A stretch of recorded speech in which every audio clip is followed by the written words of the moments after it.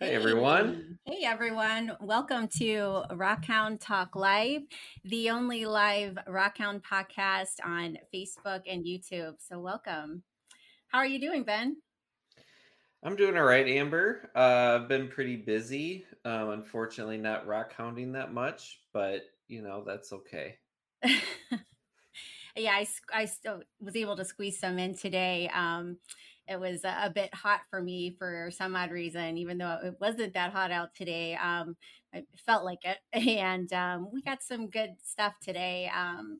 Let's see, we could see here, maybe.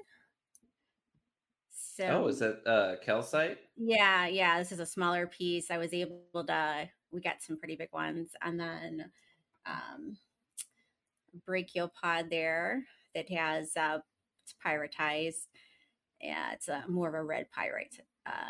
But yeah, and some other stuff here in the area where I live. So just needed to get out there and collect a bit. I try to at least once a week. So at least I Yeah. try. It doesn't always happen, but I try.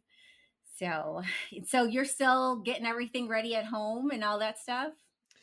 Yes. Yeah. Unfortunately, I've been so busy with work, I haven't even been able to unpack. Like, I've got so many boxes of rocks and minerals and fossils and all sorts of stuff that I've got now empty display cases moved into my house that have nothing in them.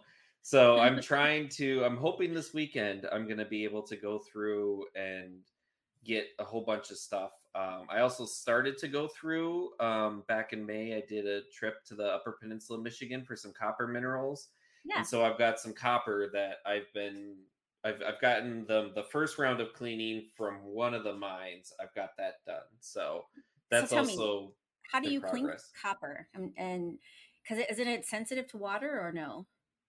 Well, I just did a quick rinse with water just to get the dirt off, and then Okay. depends on what it is. So the Copper Country Rock and Mineral Club, which is the ccrmc.org, I believe is their website. They actually have an interesting article on their website of cleaning with sulfamic acid. Okay. We did a joint field trip with them, and one of the people from their club mentioned some of the cleaning things. And so I found some really nice things. Like, I found a chisel chip. So, for those that don't know, back in the 1800s, you couldn't just transport a huge, massive piece of copper. You had to chisel it down to smaller pieces. And what they would do is, when they would try to get smaller, sometimes you would have like if you were to chisel anything that's soft, you might have like a sliver that came off. And I actually found a piece of that. And they told me it's rare, and so don't clean it with sulfamic because it could actually damage the copper. Oh, It's sulfamic's more of like, if you have a bunch of pieces, you can just throw it in and not worry about it. okay. So they told me to actually use just soap and water to clean Okay. it.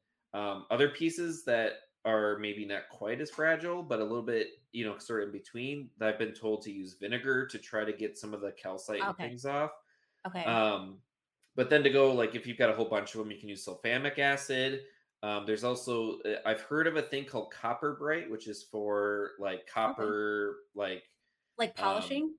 yeah. So if you have like copper, like Is decorative it, things that you need to yeah. polish, Yeah.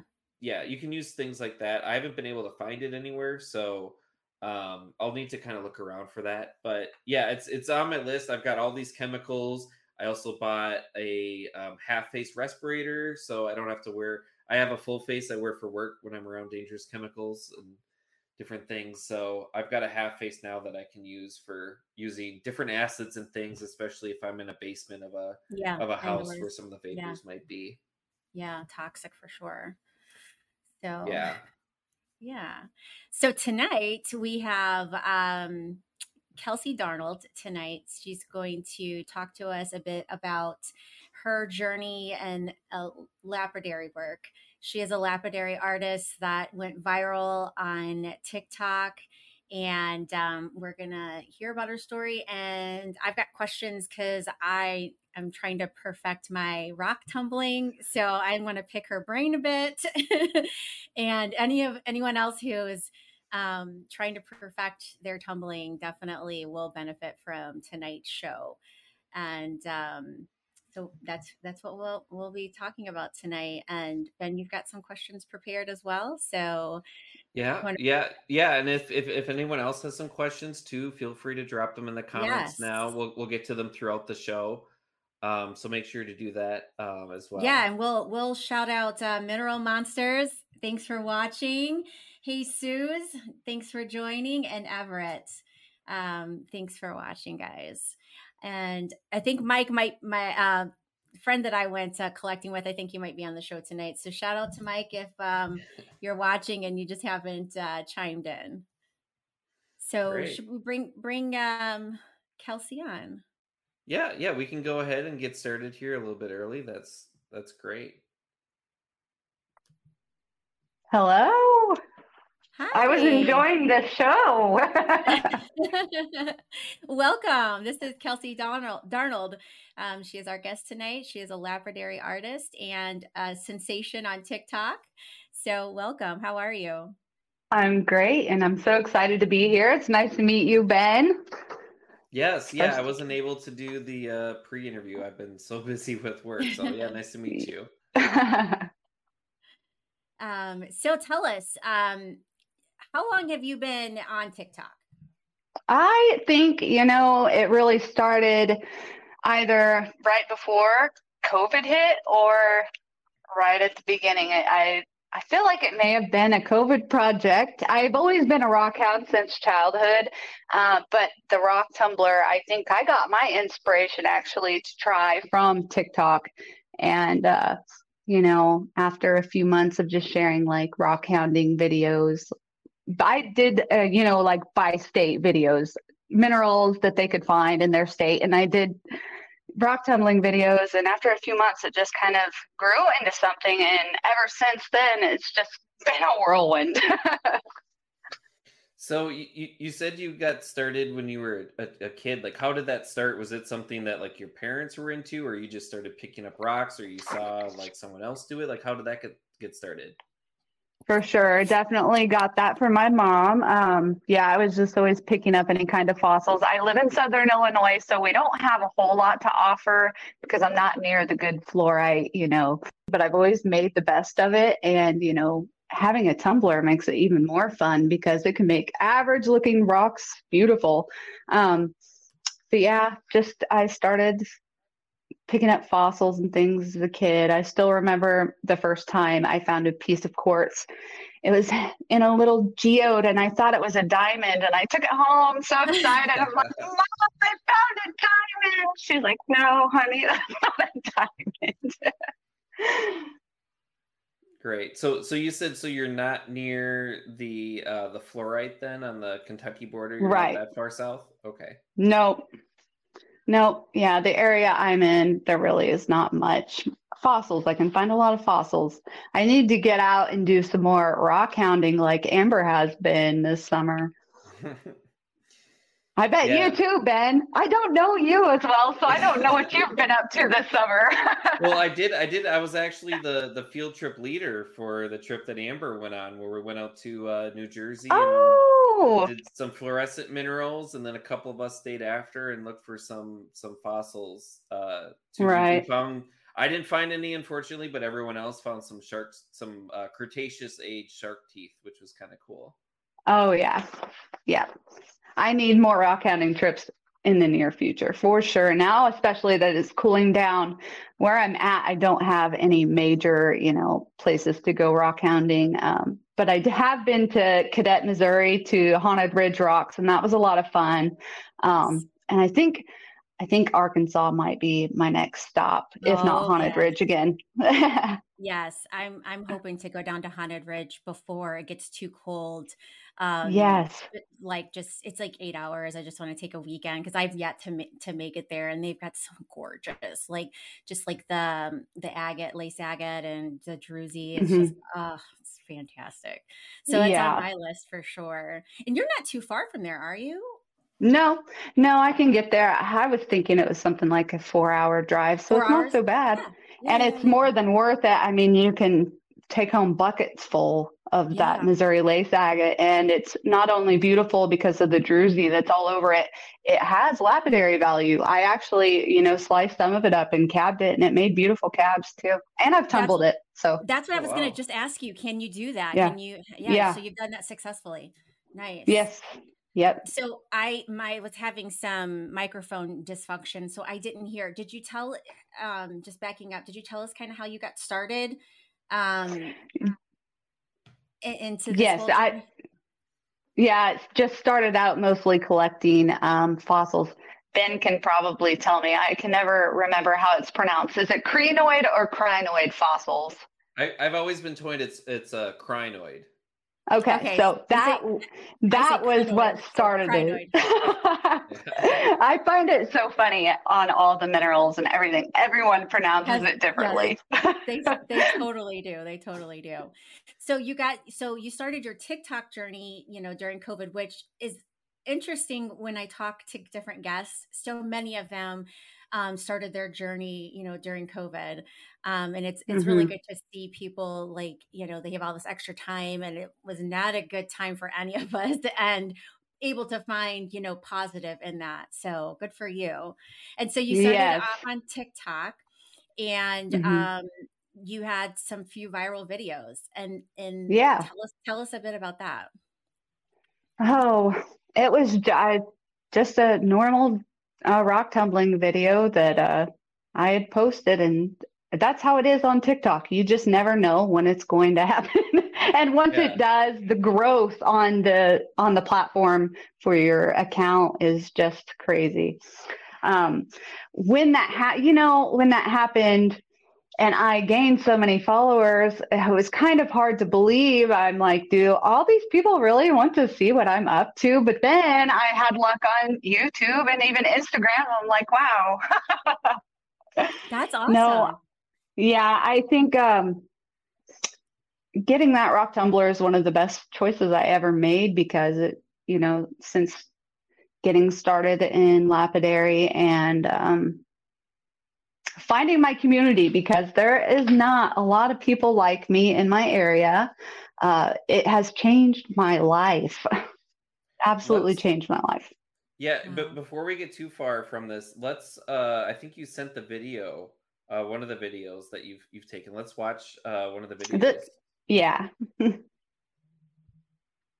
So this was the video that did go really viral, and I did have to mute it because it had music on it, but just mind-blowing that it's just mind-blowing that a rock tumbling video could get that many views. But I mean, 12 million. They are beautiful. They are beautiful, but it's still shocking to me. I mean, but that polish is fantastic. So this does kind of go into one of the questions I had. I noticed in the beginning of this video that you had some white plastic beads. I've talked to some people about like some of the rock tumbling tips, I guess, and different things. Some people that I've talked to have said plastic beads. Some people say don't use beads, use ceramic pieces. I've even talked to some people that say don't use anything, get really small agates, and then use that as your filler. It's an awesome, So I've tried. I've tried all of those techniques. That video was taken well over a year or two ago. So my technique is a little different. And I usually finish stage 3 and 4 with ceramics. And for stage 1 and 2, I don't use ceramics or pellets or anything, because I think it slows down the grinding process in your rock tumbler. I've found if I, like you said, if I need a little filler, I'm just going to go get, who has the perfect things for filler. Rough Stone Rocks has these little carnelian nodules. They're like pea-sized and a little bit bigger. If I need filler, that's what I'm going to use, because why waste the space in your rock tumbler, Yeah. Right.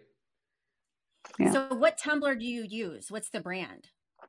So I use 3 different types. Actually, I use Lortone 33B, a Chicago Electric dual rock tumbler, and then the Lortone QT12. 3 brands, but 4 rock tumblers, and I use a Tumblebee. I try to use a little bit of everything, so that way I'm really familiar with the more common rock tumblers, so I'm able to help, people out that ask questions, Yeah. And what kind of grit do you, or not, like, what's the brand of grit that you used? I currently, ever since I've started, I've stuck with the Rock Shed. Their grit and polish is great. Nice. Okay. Because I'm looking at what I'm having and I'm not too satisfied with it. So I'm looking at trying to get another kind. And I'm just like, there's other ones and I don't know which one's the best. So the Rock Shed. Right. Okay. All right. I've had really good luck too with Kingsley North in Mm-hmm. Michigan. They've got some really good stuff. Although I will say the town I just moved to in Minnesota has the Minnesota Lapidary supply, and they've got a whole bunch of grit, which I found out the last time I was in there. They actually offer a discount if you are a member of a Rock and Mineral Club. So I'm Wow. going to have to take advantage of that. But right now I've got so much grit because I haven't been able to tumble in a while. And I actually picked up, someone was giving away stuff for free, which is another thing. If you follow Facebook groups and stuff, every so often, like I've run into people that they decide they don't want to tumble anymore. And they have all this grit that they just want to get rid of. And I've got just so much grit now that I need to start using it.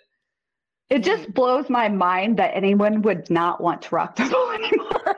Right. Like I said, I started 3 or 4 years ago, and I have tumbled rocks literally every day since. Wow. So for me personally, I did, like, a few years ago, I stopped because I didn't like, it was just so messy in the winter, like, just, I Oh don't know, yeah. having to go and dump it outside and it's like snow up to here. And I was just like, I struggled last winter with that a lot, but I brought the bucket inside because that's, yeah. K-darn 89 cannot stop rock tumbling. The show must go on. Yeah. So I'm interested to see if I keep it up through the winter because I've got a lot that I Yeah. want to tumble. So Yeah. So I guess kind of going along with the tips, like we talked about kind of some of the filler and stuff. Have you made any mistakes like rock tumbling that you've discovered, like, oh shoot, like I shouldn't do that anymore, or like anything like that? I think the biggest issue that people have with rock tumbling is they're not patient enough, especially with rotary rock tumblers. It's just a process that takes a long time. And I tell anyone that's new to rock tumbling, if you really, really want to look at them, just, take a peek in the tumbler, rinse one off. But you have to practice as much patience through that first stage until your rocks are as smooth as possible. Even if that means you're in stage 1 for a month. That stinks, but okay. That's what you got to do. Okay. Yeah. Just practicing your patience, and it'll come with time the more you rock tumble because you'll be sick of your rocks not looking good. Right. And yeah. And then another thing that did happen, I went through this phase for like a month where my rocks were not coming out shiny. And Yes, that's what I want to dive into. it was because I was using too many ceramic pellets in the final stage, and it's just not getting enough motion to get a good polish. So that was a huge mistake I did. And I could not figure out for the life of me what was happening. But Sean from the Rock Shed, he said, "You're not using too many plastic pellets, are you?" And sure enough, that was the problem. Yeah, I have noticed too that when I've done tumbling that you really need that wide range of sizes too. Mm-hmm. I've noticed that if I try to stuff it with too many large pieces, I end up getting some pits and different things too that Mm-hmm. I don't see when I use a lot more smaller stones. Yeah, my QT12, which is a 12-pound rock tumbler made by Lortone, is not really a rock tumbler I recommend. That thing is my enemy. I love it, but I hate it because there's nothing like dumping out 12 pounds of beautiful rocks. But because it's such a big barrel, the rocks just have too much room, and by the end of it, you've got damage, and half of it looks bad, the other half's beautiful. It's just not one I would recommend for everyone. So we did have a question come through. Suze was wondering if you could mention like what you think is the best type of rock to tumble. She said her son was given a tumbler for a Christmas gift? So if you are new to rock tumbling, it's going to be really tempting to tumble things like fluorite because it's beautiful. You're going to want to, here's what I always tell people, go on Google and you're going to Google search Mohs hardness scale mineral list and then hit images. And this image is going to pop up and it's going to have all the common materials listed. And it's going to tell you on a scale of 1 to 10 how hard each different mineral or rock is. So 1 would be the softest, 10 would be the hardest. You're going to want to stay, in the 7 to 8 range. So agates, jasper, petrified wood, all of these are the things I most frequently tumble, materials like mookaite, polychrome, all of that would be, polychrome is probably my number 1 pick for someone new to rock tumbling. That would be a great one to start with. I'm not sure. Where's quartz on the Mohs scale? Would you recommend? It gets like I think it's a 7. Oh, okay. Yeah. So like fluorite is going to be a 4, and it does not do well in a rope. They'll just, by the end of it, they're beaten up and they don't look good. So, I haven't gotten a vibratory tumbler yet because I hear they're loud and I really don't have the space for it. But maybe it would be more appropriate to tumble fluorite in a vibratory tumbler. Ben, you do rock tumble? Do you own a vibratory tumbler? No, I just have the rotating one. And I will say to anyone that's like concerned, because I've seen a lot of people that like on Facebook, they'll ask about it and they'll say, like how much noise does it make? I've used the rotating tumbler in 3 different apartments, I think. No one's ever complained about anything. If you put it in like a separate room or off, somewhere, it just kind of sounds like a light rain almost. If you're like kind of, if it's like around rain music, yeah. So it's white noise, it's really not that loud because it's a rubber barrel, and so that really dampens a lot of it. I know some people, they'll get like I think it's like National Geographic has like a plastic one or something, and those are very dangerous because they can break. And I actually had a friend who bought a rock tumbler for one of their kids, and it was one of the really cheap ones, and it busted during its cycle and got grit and things everywhere. So make sure if you are interested in it, like definitely get something that's a little bit more money. But like the Lortones, like I'm not sure, like I guess that's another good question. Like what kind of maintenance have you had to do? Because from what I've heard from a lot of people, the Lortones, if you take care of them, they will last forever. Yeah, I'm still using the same 33B I've been using. I think it was my second rock tumbler, definitely a trusty rock tumbler. I think I may have had to replace the belt 1 time now. I had mentioned a Chicago Electric, and this is a rock tumbler I've always used because you can find them at Harbor Freight, but I have had a lot of trouble with it. They will flat out stop working. So if that is the best option for someone, I always tell them, make sure you get the warranty, get the 2-year warranty if you have the money to, because, if anything happens with your rock tumbler, they will give you a brand new rock tumbler. But nice. I think Tumblebee is my recommendation for someone wanting to start out rock tumbling with their child. I taught my 5-year-old with Tumblebee, and it is, as far as I'm aware, the only rock tumbler on the market that does not get like hot to the touch. And I just think it's such a great, safe option. Tumblebee, I think it was 2 summers ago, actually sponsored a lapidary class that I did for children at a place called Ruby Studio in Lawrenceville, Illinois. They provided rock tumblers for all the kids. It was just wonderful. And they did, well, not each kid, but like, there's 2 kids per tumbler. So, and it was a good sized class. Yeah. And so if anyone is wondering, their website is tumble-bee.com. They've got, they're similarly priced to Lortones. So they're a little bit on the, I don't want to say expensive end, because to me, paying $100 for a rock tumbler that'll last you 8+ years is not that expensive. Especially if you buy like a $50 Harbor Freight one, you got to replace it twice. That right there is the cost. Right. But they're a little bit more similar to like the cost of Lortone. But yeah, no, that's great. I will say too, speaking about kids and rock tumblers too, there's a lot of really good like Facebook groups out there too. If anyone is interested in kind of helping some of the special needs people too, there's actually a Facebook group called Rock Tumblers for Autism, I think it is. And it helps people with autism get into rock tumbling. If anyone's interested in that, I've been involved in the group for a little while. So I'm there's going to have to check that out. Yeah, yeah, there's a lot of really cool resources. And, Facebook is a really great way too to kind of, pair people with, sending rocks and things like that too. But yeah, no, that's really great. I was actually going to ask you about the Ruby Studio thing, because I was sort of looking at them a little bit. They look like they're mainly focused on like music, but they do some kind of art stuff. So how did that happen where you were like teaching classes?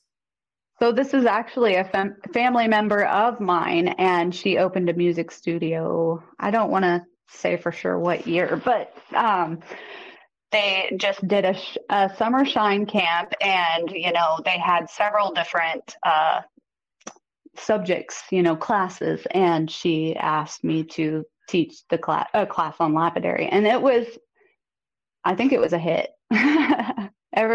All the kids really enjoyed it, and they loved taking all their rocks home at the end. And later on, I saw that one of my students, we're talking like a year later, did a 4-H project, and it was rocks. I'm like, yes, yeah. So I feel like, I planted a seed in that child, because here it is a year later, and it's so important to me to get our youth interested. They're the future of all of it. Yeah, yes, I completely agree. So your kids enjoy doing this with you? Yeah, not as much as I hope they would, but maybe one day. They do enjoy it. Actually, my daughter wanted to go to Haunted Ridge for her birthday. That's why we got to go there. Oh, wow. That's cool. But none of them are super into it, but they like rocks. Yeah. So especially when like mom loves it. Sometimes it's like, I don't know how old your kids are, but if mom likes it, if they're teenagers, then it's not cool. So what were you going to say, Ben? So, I guess, so I was, kind of looking through some of your old videos, because I'd seen some of them, but the one I hadn't seen until today, you mentioned sort of, I guess, like some of your journey where you said that you started like your business with like $500, and that you actually like sold off your collection to like fund this.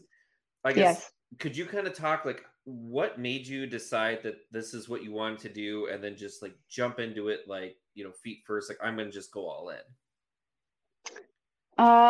Honestly, it was wanting to be able to sell the cabochons that I was making. It kind of went from me just rock tumbling and making cabochons to everyone wanting to buy them and me needing to do it legally. And then, it just kind of grew from there. I think I invested a lot of time into my TikTok, and I grew my following well over 300,000. And I noticed that my views were going down, and I didn't know why. So I started, exploring other apps. And then I also decided I'm not letting this work go to waste. And I got the guts to file my LLC, I believe in 2001. And then I was scared for 7 months and didn't do a thing with it.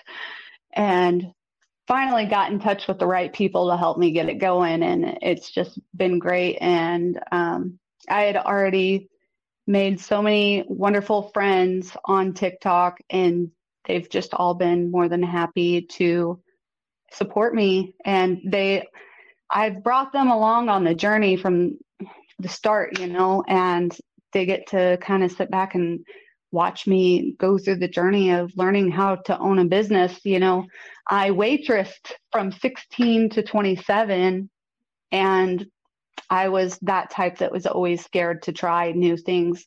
And this is where it comes in comes back to me saying, buying that rock tumbler, I cannot tell you what it did for me to find my community. I just started thriving ever since, it's absolutely amazing the things I have done over the last 3 years. Even, when it came down to me getting a sponsorship from Cat King, when you haven't worked around any kind of equipment or used saws, that is very intimidating. It's very intimidating, especially when you don't have anyone to teach you how to do it. And like I said, there's no one in my area to teach me. So, Wow. when you're dealing with saws, you got fast wheels spinning close to your face. It can be intimidating. And, I put that machine together myself, and I learned how to cab all by myself from one YouTube video. That's incredible. I love that. That is absolutely incredible. So going with that, so a couple things. The first thing is, if people want to buy some of your cabochons and things, where can they do that?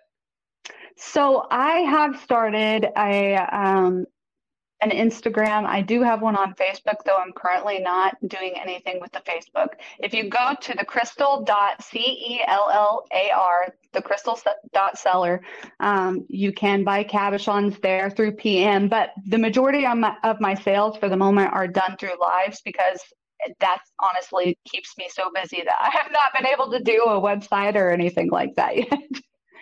Are you talking about Facebook Lives or Instagram Lives or TikTok actually? Oh, yeah. TikTok. Okay. I do on Instagram every once in a while, but more frequently TikTok, just because that's where my larger following is. So. Okay, and just to remind people, it's KDarn89 is across. Mm-hmm. I think it's everything: Facebook, Instagram, TikTok. Yep. And it's all inside of the link of the show as well. Yeah, I do try to keep most of my business on Instagram, especially to the crystal.cellar, because I just don't want to spam people that are following me for lapidary content with sales posts and things, Yeah. That's and then, so I guess the second thing, so you talked about the Cab King. You had sent some videos too. Of, wait, I wanted to go back to the Cab King. How did you get sponsored by? Yeah, how did you get sponsored by them? So I had, I think, grown my following, and I had built a really nice community, and I had always wanted to learn how to cab, but I'm a mom of 4, so something like a cabbing machine is going to be the last priority when it comes to like financial stuff. And right. I had taken this position where I was teaching the community how to rock tumble, and I wanted the challenge of teaching and sharing my journey with cabbing. And I reached out to multiple companies. Some of them set up meetings with me and stood me up, and Cab King was like, come on. And they sent me a cabbing machine, and they have, I hold that company so close and dear to my heart. That was like, that's incredible. A really big accomplishment for me. And I've just been so proud to represent them in any way I can. And I hope I've made them proud, and can't say enough good things about that company. Just, even how they handled their business, because I know many people that have bought from them, and they're just. And you have a discount too available if people want to purchase, correct? Yes, I do. And that's also noted in the show. Whether you're watching on Facebook or YouTube, we do have a link to receive a discount on a Cab King through Kelsey.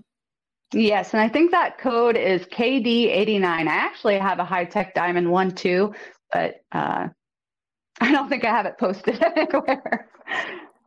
Because High-Tech Diamond and Cab King are actually sister companies, along with Tumblebee.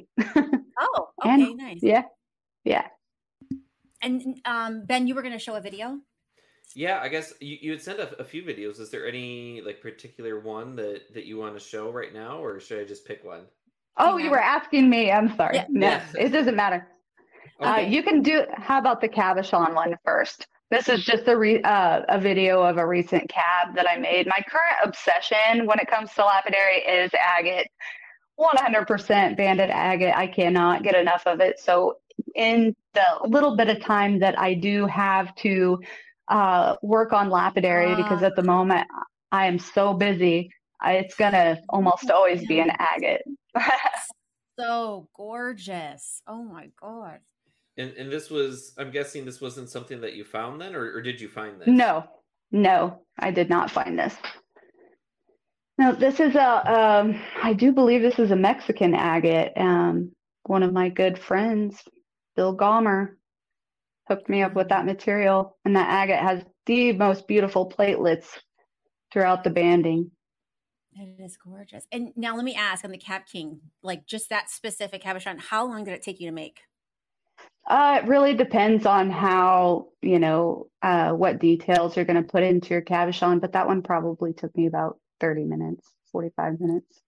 Really? No more than an hour. Yeah. Wow.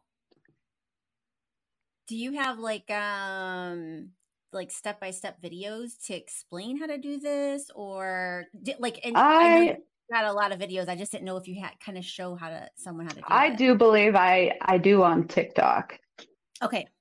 Cool. All TikTok got the best of me. They got to see me start from the very beginning and all my how-tos, and you might have to dig a little deep on TikTok, because I used to post a lot, but the info is there for sure. And I know that you have like separate kind of categories, in the top to pick from. So I'm definitely gonna, because now every time I watch you, I guess, come on, I want to do that too. I really need to redo that. If you're talking about the how to rock tumble videos, because my technique has changed a lot since I made those, but those techniques will still get you good results. Okay. So I guess, you mentioned how you started I guess collecting rocks as a kid, and then you went to tumblers, and how did you make the jump then to doing lapidary and all the cabochons? Was that something that you just saw other people doing and you're interested in, or is it something that you always wanted to do?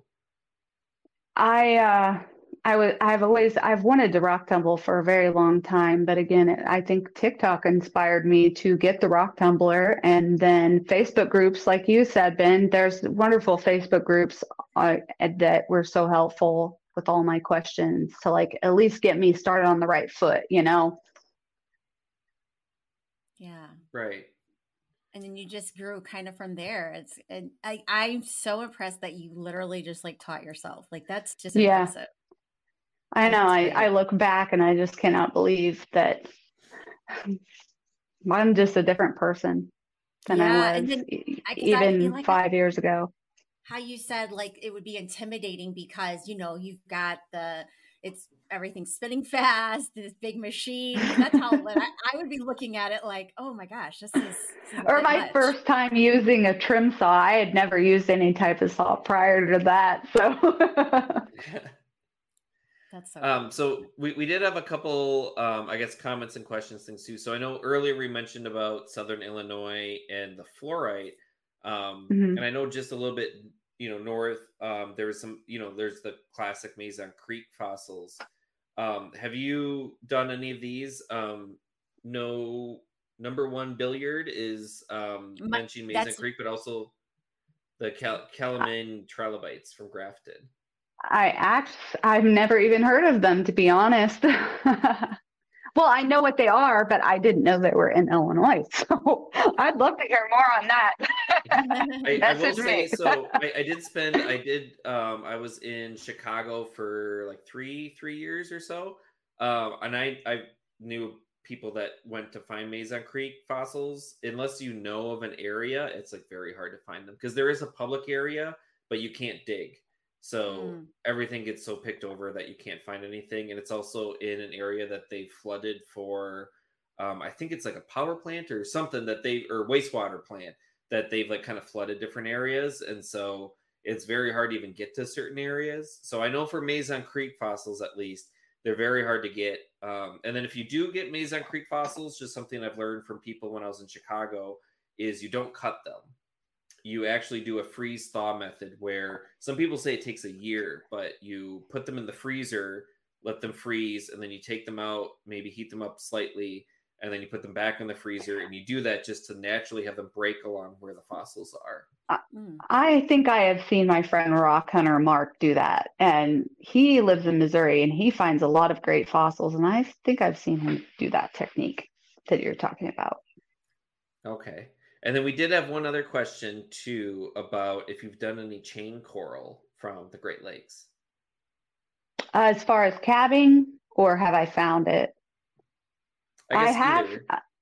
I have cabbed some of the fossils that I've found, and Ben, I think with fossils and maybe some bone, you do have to be a little careful because when it comes to cabbing, you do have water that comes down on the wheels to keep rock dust down because you don't want to breathe in rock dust. But I do know that I believe there are some fossils that actually kind of put like a gas into the air, so you do have to be careful about that.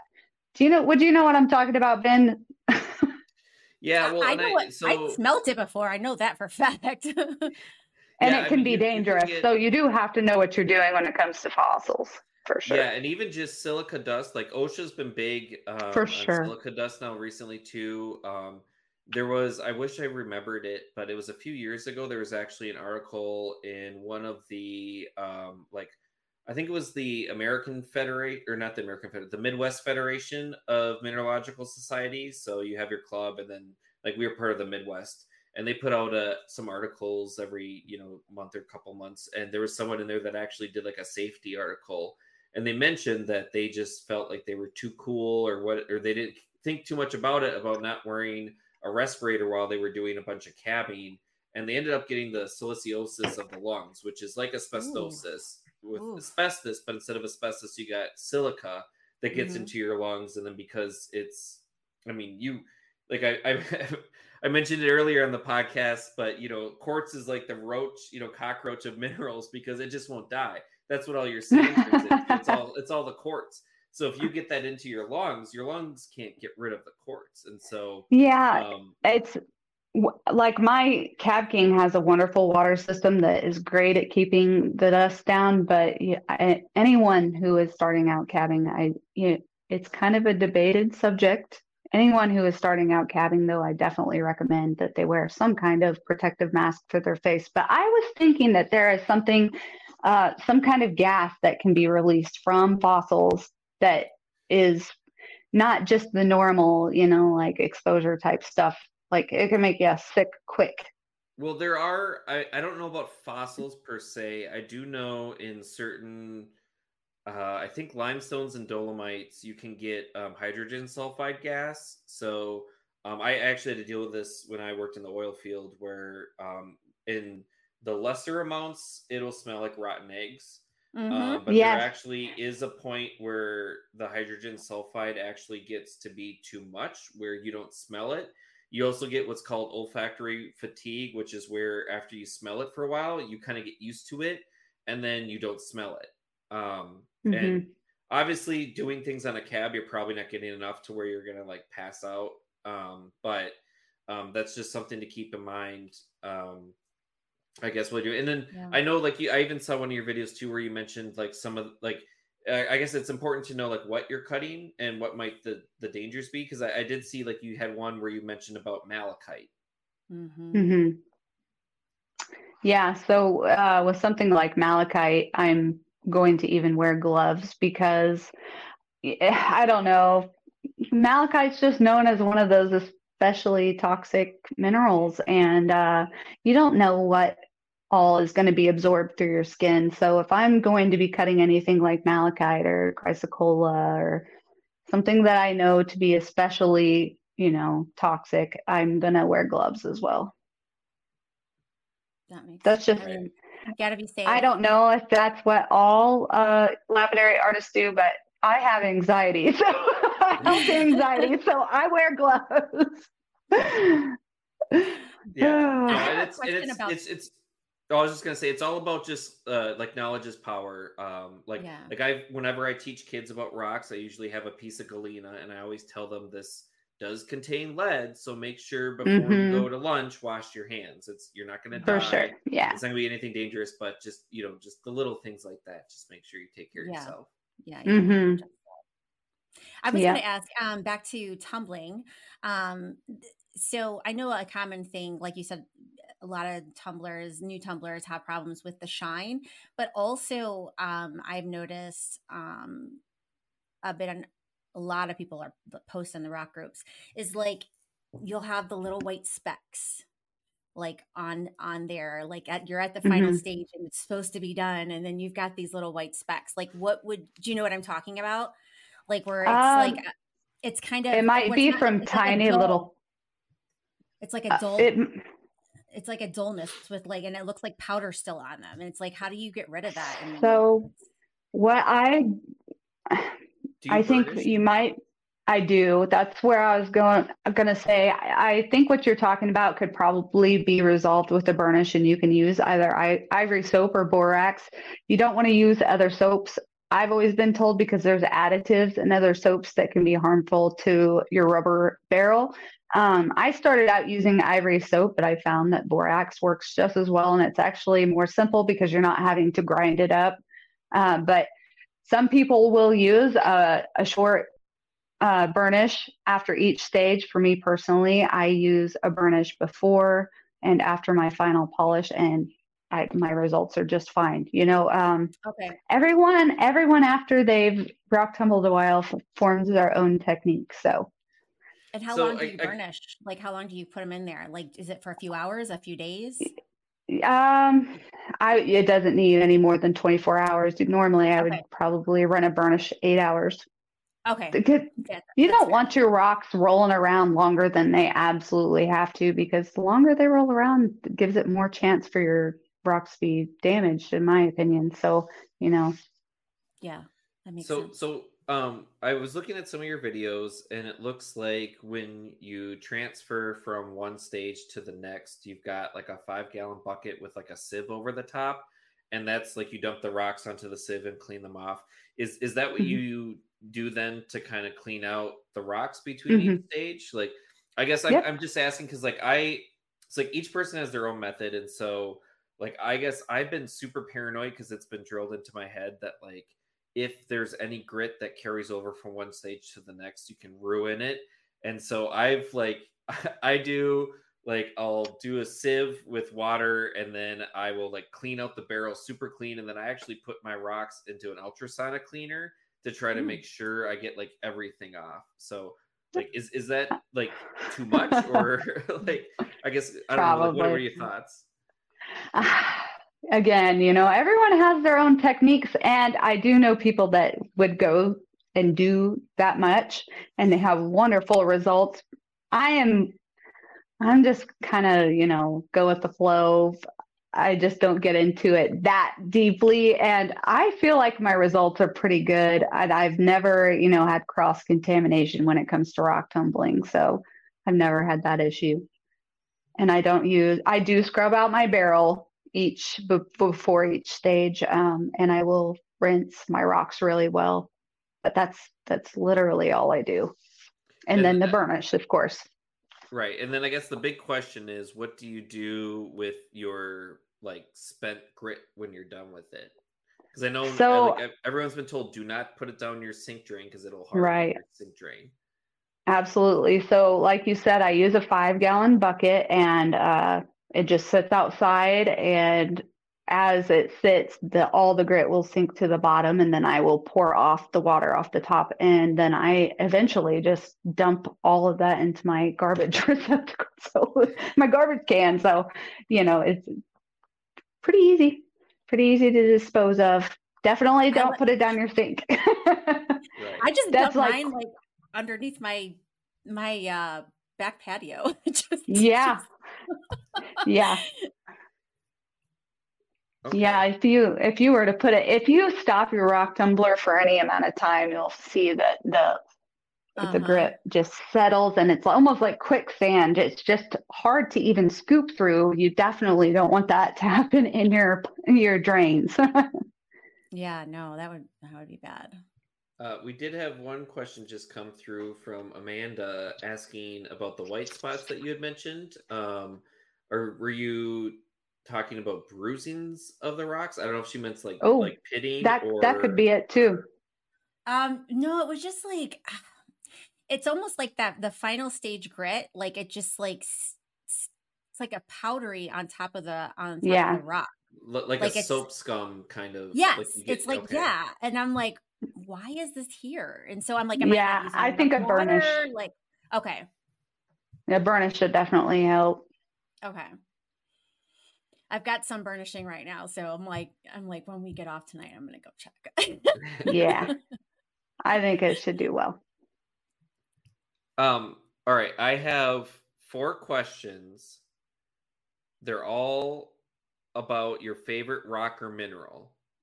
Ooh. And I want to know, all right, the first question is your favorite rock or mineral to tumble. Agate. Is there any particular agate or just agates in general? Oh, all of them. I love them all. Okay.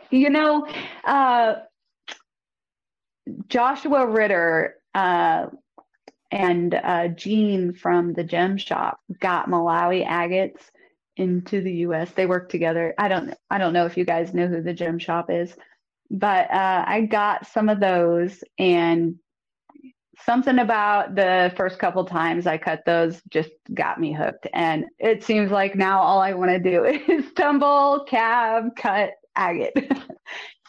Yeah. I will say I've actually bought some stuff from Josh Ritter. If anyone's interested, it's the agate. He's great.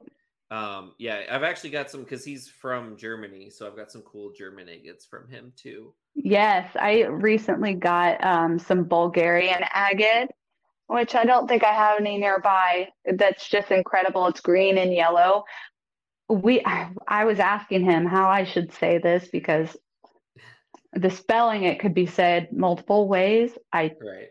Orpheus agate, I think, and I'm just hooked. It's green and yellow and moss agate, and they have the prettiest banded borders, and then it's like, clear chalcedony with the moss in the center, and it's just beautiful. He, has really introduced me some beautiful new material. Diving deep into the agate world is a new thing for me. So I've been learning a lot from his YouTube videos as well. Oh, okay. All right. So then my next one, your favorite rock or mineral to cab? Agate. Yeah. All right. So we got agates and agates. And then what's your favorite rock or mineral for like a display or like the raw version of it? So my 2 favorite things included quartz and labradorite, for sure. I can't get enough of labradorite or any kind of inclusions in quartz. It just fascinates me. It's interesting you mentioned that too. It just reminded me, I'm actually trying to plan a trip because I usually do a vacation every year. And I was actually looking at going to Newfoundland and Labrador, Canada, which I found that labradorite was named because it was found in Labrador. And I found an article recently where there was actually someone who has, they do lapidary and things in Labrador, and they were very upset because a lot of the rock shops are bringing in labradorite from like Madagascar, and they're not sourcing it from Canada, which just seems like a sin to have it where it's named for your place and you're bringing it in from somewhere else. Yeah. Yep. But, I don't know if this is true. Maybe you can confirm, Ben, but I've always been told that do know people that have found pieces of raw labradorite around the Great Lakes. And I had been told that when the Great Lakes were formed, that glaciers or whatever kind of brought a little bit of labradorite down into the Great Lakes. Have you heard anything about that? I did research a little bit. I haven't been able to find anything because I've heard people say in different parts of Canada they have found it, but I don't fully know. The Great Lakes are very odd because like Lake Superior, for anyone that doesn't know, Lake Superior formed from a failed rift system. So when Lake Superior was forming 1 billion years ago, the Earth was actually splitting apart. Oh, This is okay. actually what's happening right now in the African Great Lakes. So, like Lake Malawi in Africa is actually part because it's literally splitting apart. Hmm. And then for some reason, it just turned off in America. It just stopped. So, and it's you can even see it almost down towards the Twin Cities. There's like geomagnetic anomalies and things that they can actually see. The crust was splitting and it just kind of stopped. But as part of that splitting, then you have all this volcanism, which then forms the volcanic rocks that the Lake Superior agates form in. And so there's just a lot of really odd, like geological things going on because you have a billion years of this volcanism and different geological processes going on. And then you've got all of the like different orogenies. And then also you've got probably one of the biggest meteorite impacts in the Sudbury meteorite impact. So there's so much interesting things going on. And then you've got the glaciers just going on. We're just going to shovel all this stuff in, in different parts too. So that part's true then. That part about the glaciers possibly bringing some labradorite down can be true, because I do know multiple people that have found little chunks of labradorite. Now I can't say which lake it was in, but I think that would be cool to find. There's definitely labradorite in New York as well. So, yes, I've heard that. There's a Great Lake there too. So the Great Lake state. So there's definitely labradorite. Whether which state has, I know for sure New York does. So, but as terms of like on the beach, I know that there's like an actual like deposit in New York. So. Mm-hmm. Okay, so then my last fourth and final one. What is your favorite rock or mineral that you have collected? Fluorite. And are you talking about Illinois fluorite, or are you talking about? Okay. Yes. As I was saying, there's not a whole lot in Illinois to rock hound for, so I've picked a lot of gravel. I hop down right into creeks. I don't know if this is for every state, but in Illinois, creeks are public waterways. So, if it's got like a bridge, like a highway bridge over it, there's a good chance that's a public waterway. I mean, I'm not telling you to go out into the country and go get in someone's creek. That's not what I'm saying. Be careful about how you do it. But that's where I've spent a lot of my time rock hounding gravel, creeks and things like that. And because I am so close to the fluorspar mines in Southern Illinois, I think some of it has been brought up in the form of gravel or rock for whatever reason. And I found that, and I found some actually really beautiful pieces. And then I did get to go down to Southern Illinois, where the fluorite mines are. And I have rock hounded in that area too. So that was really fun. But yeah, I got to represent fluorite because I live in the fluorite state. That's definitely my favorite that I found, but I really haven't had the opportunity to rock hound for much more than that. So that may change, but I think I'll always try to represent, Illinois fluorite.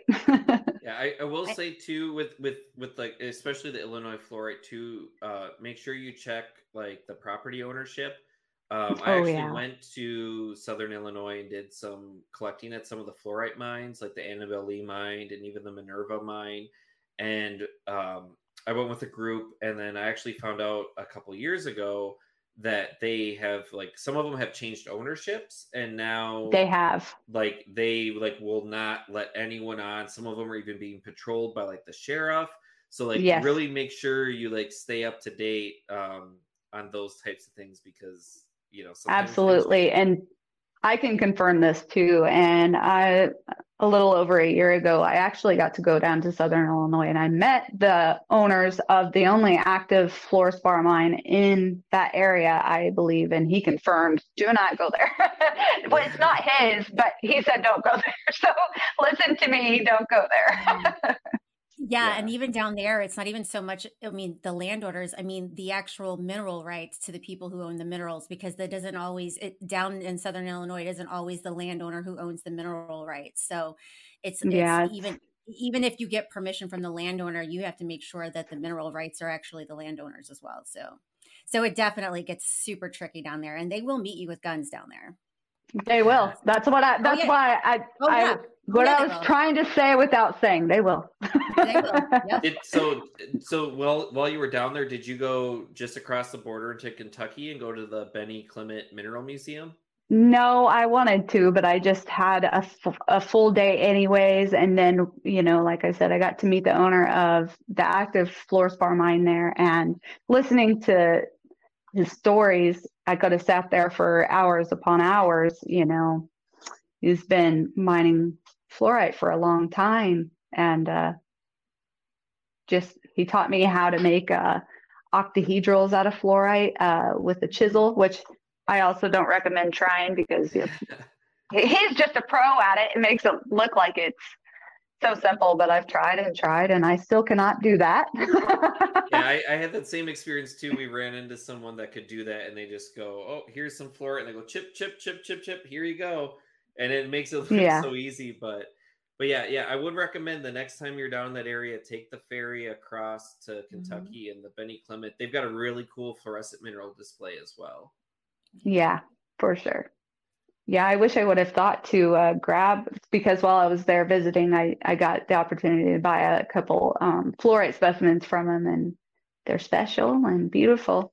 Yes. Makes me proud to live in Illinois, knowing that that beautiful fluorite's coming from my state, even though I'm not getting to hound for it, really.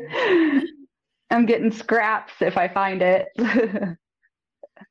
Yeah, so I saw in one of your videos you mentioned kind of some of your milestones that you've reached, and you mentioned like you were finally able to get amethyst cathedrals. So yes, I was just thinking, like, I guess what is like your next milestone that you're like trying to reach? An employee, so I can get back to Lapidary because I miss it so much. I really never, once things took off with Lapidary on social media, I really expected that was what I was going to be doing forever. I thought that was it. And then, with things not going how I expected them to on TikTok, I was trying to think of a plan B, but now I found that I really love selling crystals as well. I'm a little picky because I'm a lapidary artist and I know what a good polished rock looks like. Yeah, a lot of stuff that I buy is polished up, so that can be a challenge being a lapidary artist and getting palm stones and spears and wanting to fix everything, and it's just you can't. But yeah, I forget where I was going with all that, but well, I do want to quick point out too, the mineral monsters did say to go collect some wolfenite in Arizona. I absolutely want to do that. Another big goal would, hire an employee so I can get back to Lapidary because I miss it so much. But it just makes that time that I get on my calving machine, just calving therapy. Yeah. Love it. And I definitely want to get back to Lapidary. Another big goal is to reclaim my home because between the Lapidary and the business, I have no personal space left. So, I'm wanting to get a new space that people can also visit.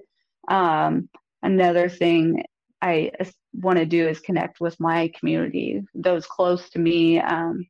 And also, I am a member of the Evansville Lapidary Society, and I think that I haven't got to, be there often, but I would love to contribute to Evansville Lapidary Society more because our area really doesn't have anything to offer. That's about the closest thing to me, which Evansville, Indiana is over an hour from me, but it's 100% worth the drive because the people there, if you have a lapidary club within driving distance, take advantage of it, join it. It's a small membership per year, and the people there, their brains are just full of knowledge that they'd be so happy to share with you. It's one of the best resources when it comes to, wanting to learn lapidary.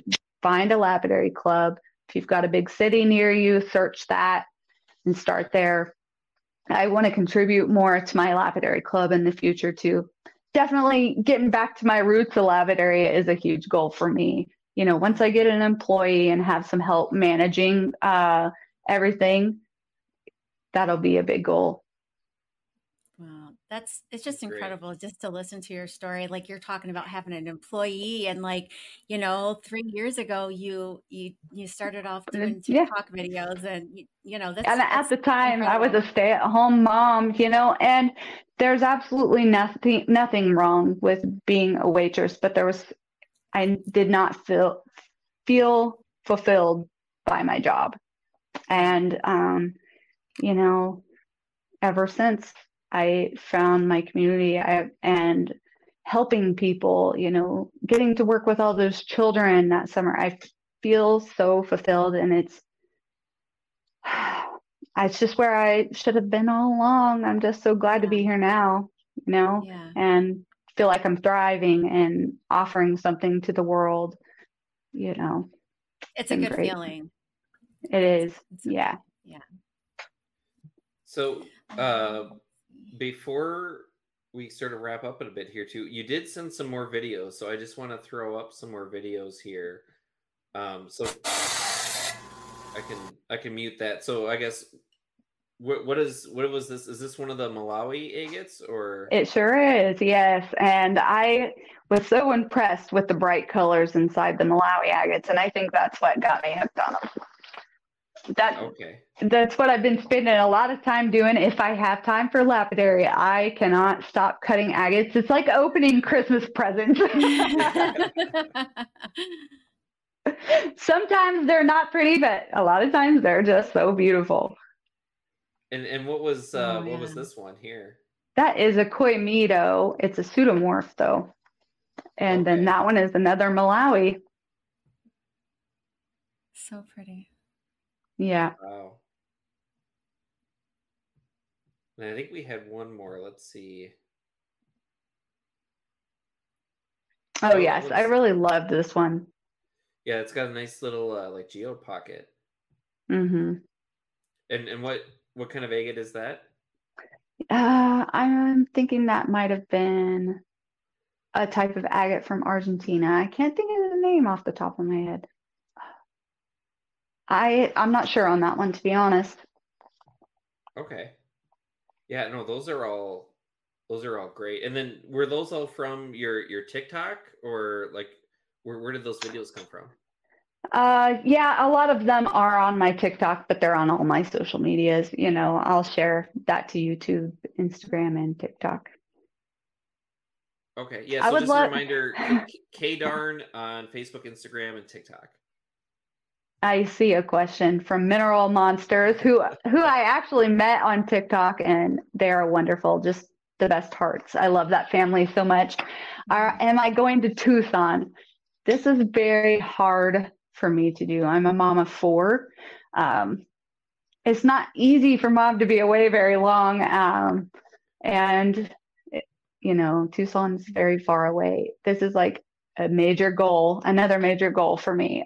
Tucson, I might cry if I ever make it to Tucson, but you know, as my business grows and everything, this is becoming something that is actually achievable. So hopefully in the near future, I will be at Tucson, and I hope to meet everyone there. I'm just going through the questions here. Yeah. So Wayne actually said nice cuts. That actually was something I was going to ask you about, and I actually forgot until right now. I've talked to some people about this, so I'm curious about your thoughts on this. How do you decide how to cut like an agate nodule? Like, do you try to go like, some people have said like you go the longest cut, like whatever's going to be the longest cut? Do you like look for some kind of like that'll tell you like which way? Like, how do you decide how to, or like where to cut? On some agates, there's something called a window that can kind of give you a good idea of where you need to cut. But I bet that some of my cuts make the agate experts cringe. It's really not something that I'm super knowledgeable about yet. But yeah, I know that there are windows that can kind of give you a little view of maybe which way you should cut and things like that.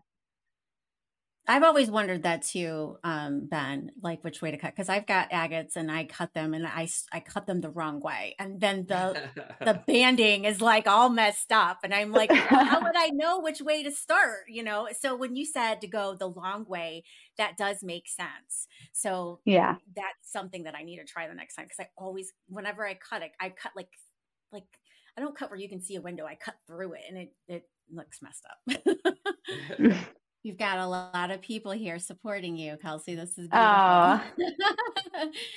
I can't wait to. Will I be able to like watch a replay and see the comments?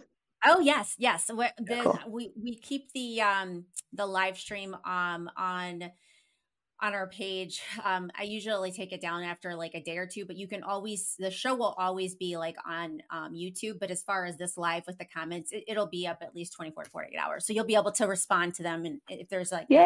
Things to do. So yeah, absolutely. I can't wait. Thank you so much, everyone, for coming and watching. And Wayne said to cut 100 onions so you know how to cut one agate. Really?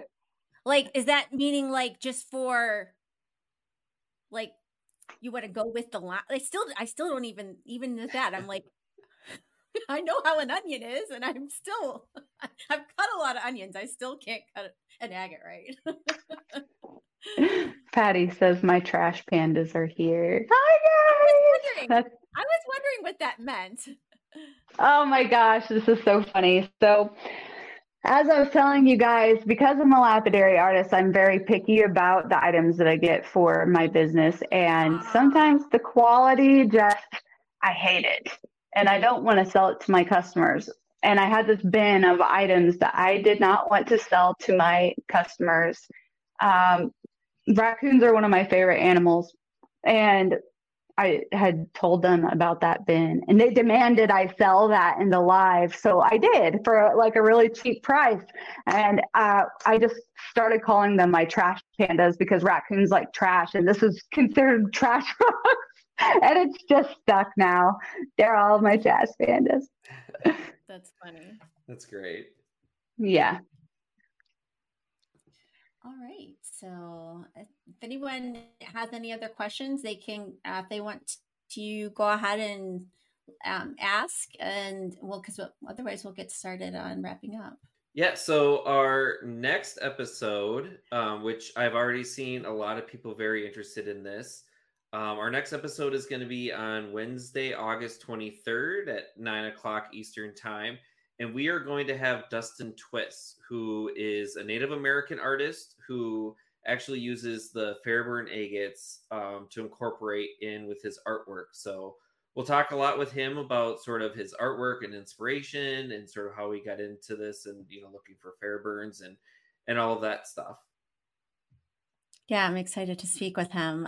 His artwork is incredible. So I'm interested in learning about his story and the connection with agates and Native American culture. So it'll be a really nice show. Yeah, so tune in Facebook and YouTube at 9:00 on August 23rd. Yes. Good night, everyone. Peace out. Thank you, Kelsey. Thanks for having me. Yes, bye. Thank you, Kelsey. Bye, everyone.